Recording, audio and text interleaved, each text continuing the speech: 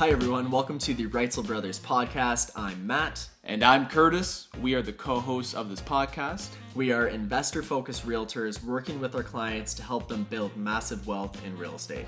This is a place where we talk about real estate investing, wealth, and giving back. Make sure to check us out on YouTube and join our private real estate investor group on Facebook called the Tri-City Real Estate Investor Club. Links are in the description. Enjoy this episode.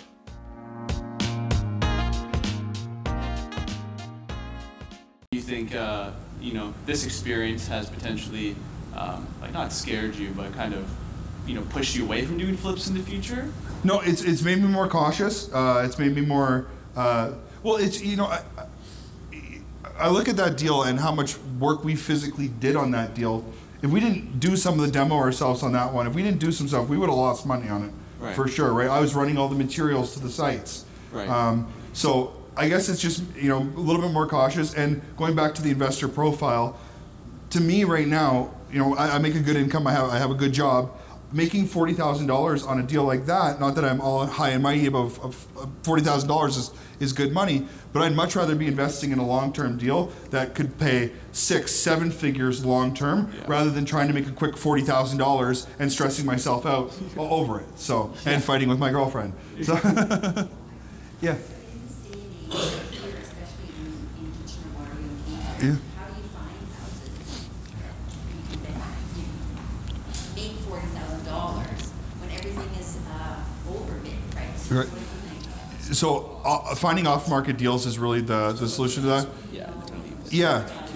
Door knocking is a great one. There's a little tip. My friend Matt he lives in Salem, Oregon. He flips 30 to 40 houses a year. And what they do is so when you get an envelope, how there's the window on the envelope, where you see the name, he puts dollar bills in there. So he goes around to houses that look like they could be flipped, and they put the envelope there, and people see the American dollar bill. They're like, what's this? Opens it up. Hey, this is Matt from Real Estate Investments Northwest. Plenty more money where that came from. We buy houses off market. So in Canada, tape a loonie on there, I guess. And sorry, realtors on this one, but on those type of deals, either you have realtors who are bringing you those deals off market before they hit a mark. Maybe they have a motivated seller who needs to get this thing moved quick, and they know that they're selling at a bit of a loss. So you can count on guys like that, or you go out and kind of source some of these deals yourself. You can there's a lot of Google AdWords search optimization that you could do to have people trying to call you before it hits the market. Yeah, it's really all in the lead generation. That's it. And I think they're tough like that. His criteria is going to be tough to find in a lot of situations, but they're out there. It's just you're going to have to really sift through a lot of opportunities, which then goes to the fact of, the townhouse that we're going to be talking about, or the townhouse complex. You really don't have to worry as much about that because you're just going to buy a great property. But yeah, it's all in the lead generation and just finding those off-market deals. But the challenge is a lot of those sellers will just say, why don't I just put it on the MLS? Like, why don't I just pay a realtor's commission? And they're more than likely going to net a lot more. So a lot of those, and that's the argument, and that's the tough part, is just finding those sellers that you say, you know what, well, the benefit is you don't have to go on the market, and you're not going to have 30 showings of people through your home. And for some people, they're okay taking 50 grand less or whatever to not have that. But for a lot of people, they just say, no, I'm going into a home, let's put this puppy on the market, and it's going to sell for more probably, right? So. Yeah, I guess let's jump to... let's talk about the townhouse. Yep. You just bought a 10-unit townhouse complex in Cambridge. Yep. Beautiful, right? I love it. Yeah. I think I might lick the brick there. Yeah. So I primarily invest in Kitchener-Waterloo, Cambridge. This is the market that I like. This is where I'm from. I think, once again, fits my investor profile. This building... was listed on the market for 1.7 originally. It sat on the market for a long time, and we've learned more since about what was going on here. But the listing agent on this deal was only giving people a 2-week conditional period. When you're dealing with commercial financing, you have phase 1 environmental, you have commercial financing, which is 30 days. So a 2-week conditional period is not realistic. So deals kept falling through. The listing agent then dropped the price to 1.5, And one of the realtors I work with, Ryan, works in the same office as him. And the listing agent went to Ryan and said, I know you have this investor guy. Would he be interested in this?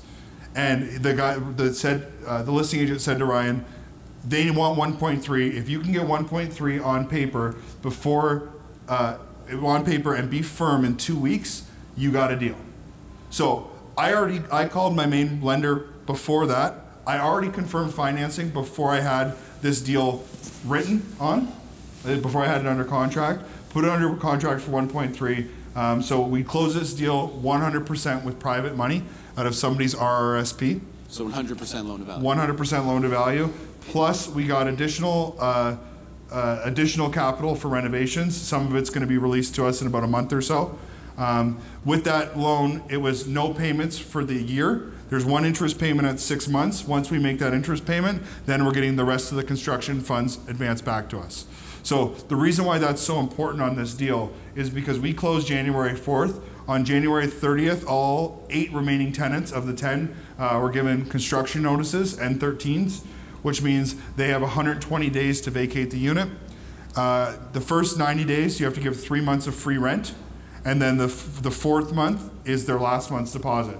So you have no income on this property for the 4 months while you're going through this process. There's nothing. So, what's that?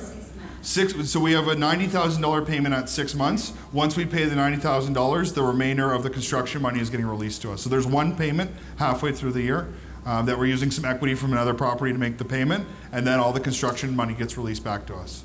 So on this deal, I think we're going to have about $300,000 of our own money and equity into it, and about 1.8-ish of private money on this deal. Yep. Can you just explain again how you got the tenants out coming back at the old rental rate? Yep.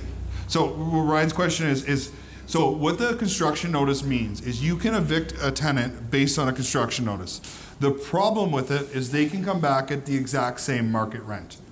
So if these people are paying about $900 per unit, so I can go and spend 35 grand per unit renovating it, and they can come back and rent it for 900. So what we did is I had my property manager do this. I wasn't involved in the actual process. And just a tip, even when they saw me around the building, all I kept saying was I work for the company. Some numbered company out of Toronto. Guy's a real dick. And that was. Oh my God. So we got all the. Sorry, I don't know if I should have said that on. I love that. Okay. Keep it real.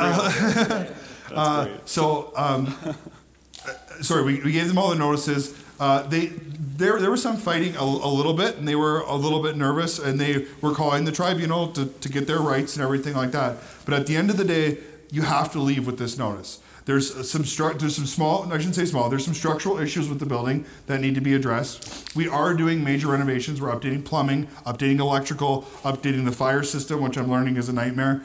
And as well as full renovations, new kitchens, bathrooms, flooring, trim, everything.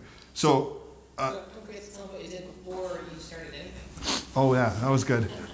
So what we did when we closed, sorry, I'm jumping around here. When we closed on the building, all the tenants right away told the new owner's rich. So all the tenants started saying right away all the issues with the building and everything they wanted done. So I had my property manager and contractor go through every single unit and had the tenants write out full lists of everything that was wrong with their unit. So we have written documentation from the tenants saying that their units are majorly in disrepair. So we needed to serve a construction notice to do that. The issue that I was getting at is that they can come back at the same rents. What we did is just negotiated cash for keys. We positioned it as you have 4 months. If you can be out in 90 days, we're going to pay you last month's rent in cash, plus give you an additional $1,000. So every single tenant took that deal. They all signed. You create a nightmare. Really, this could take 6 months, this could take 2 years. We don't know when it's going to be done. It's the tenant's responsibility to continually keep you updated on whether they're coming back or not. So they have to be, now what are they going to do? Sign a 6-month lease somewhere? But what happens if the unit's not ready?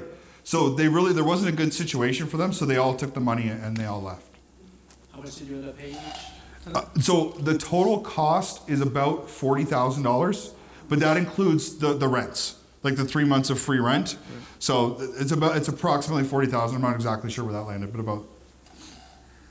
At what point breaks it that they can't come back anymore? Like, where's that decision where they no longer can come back for that amount of money then? So they sign, there's two forms, there's N9 and N11. The N9 is the tenant release, the N11 is the mutual release. We had all tenants sign N9s, meaning they're choosing to end their tenancy. So once they sign that, it's They're done. We also had additional literature written in there basically saying that they're, no, they can't sue, they can't do anything, they're leaving on their own goodwill, they've accepted cash compensation, everything like that. So. Yep. Some of them actually came back, or are they allowed to come back after signing that? They've all signed, so no, they can't. So the building closed January 4th. As of, I think the first week of June, it was about 3 or 4 weeks ago, my last tenant left. So when we go there, the building is fully vacant. There's nobody there. And they've all signed that they're not coming back.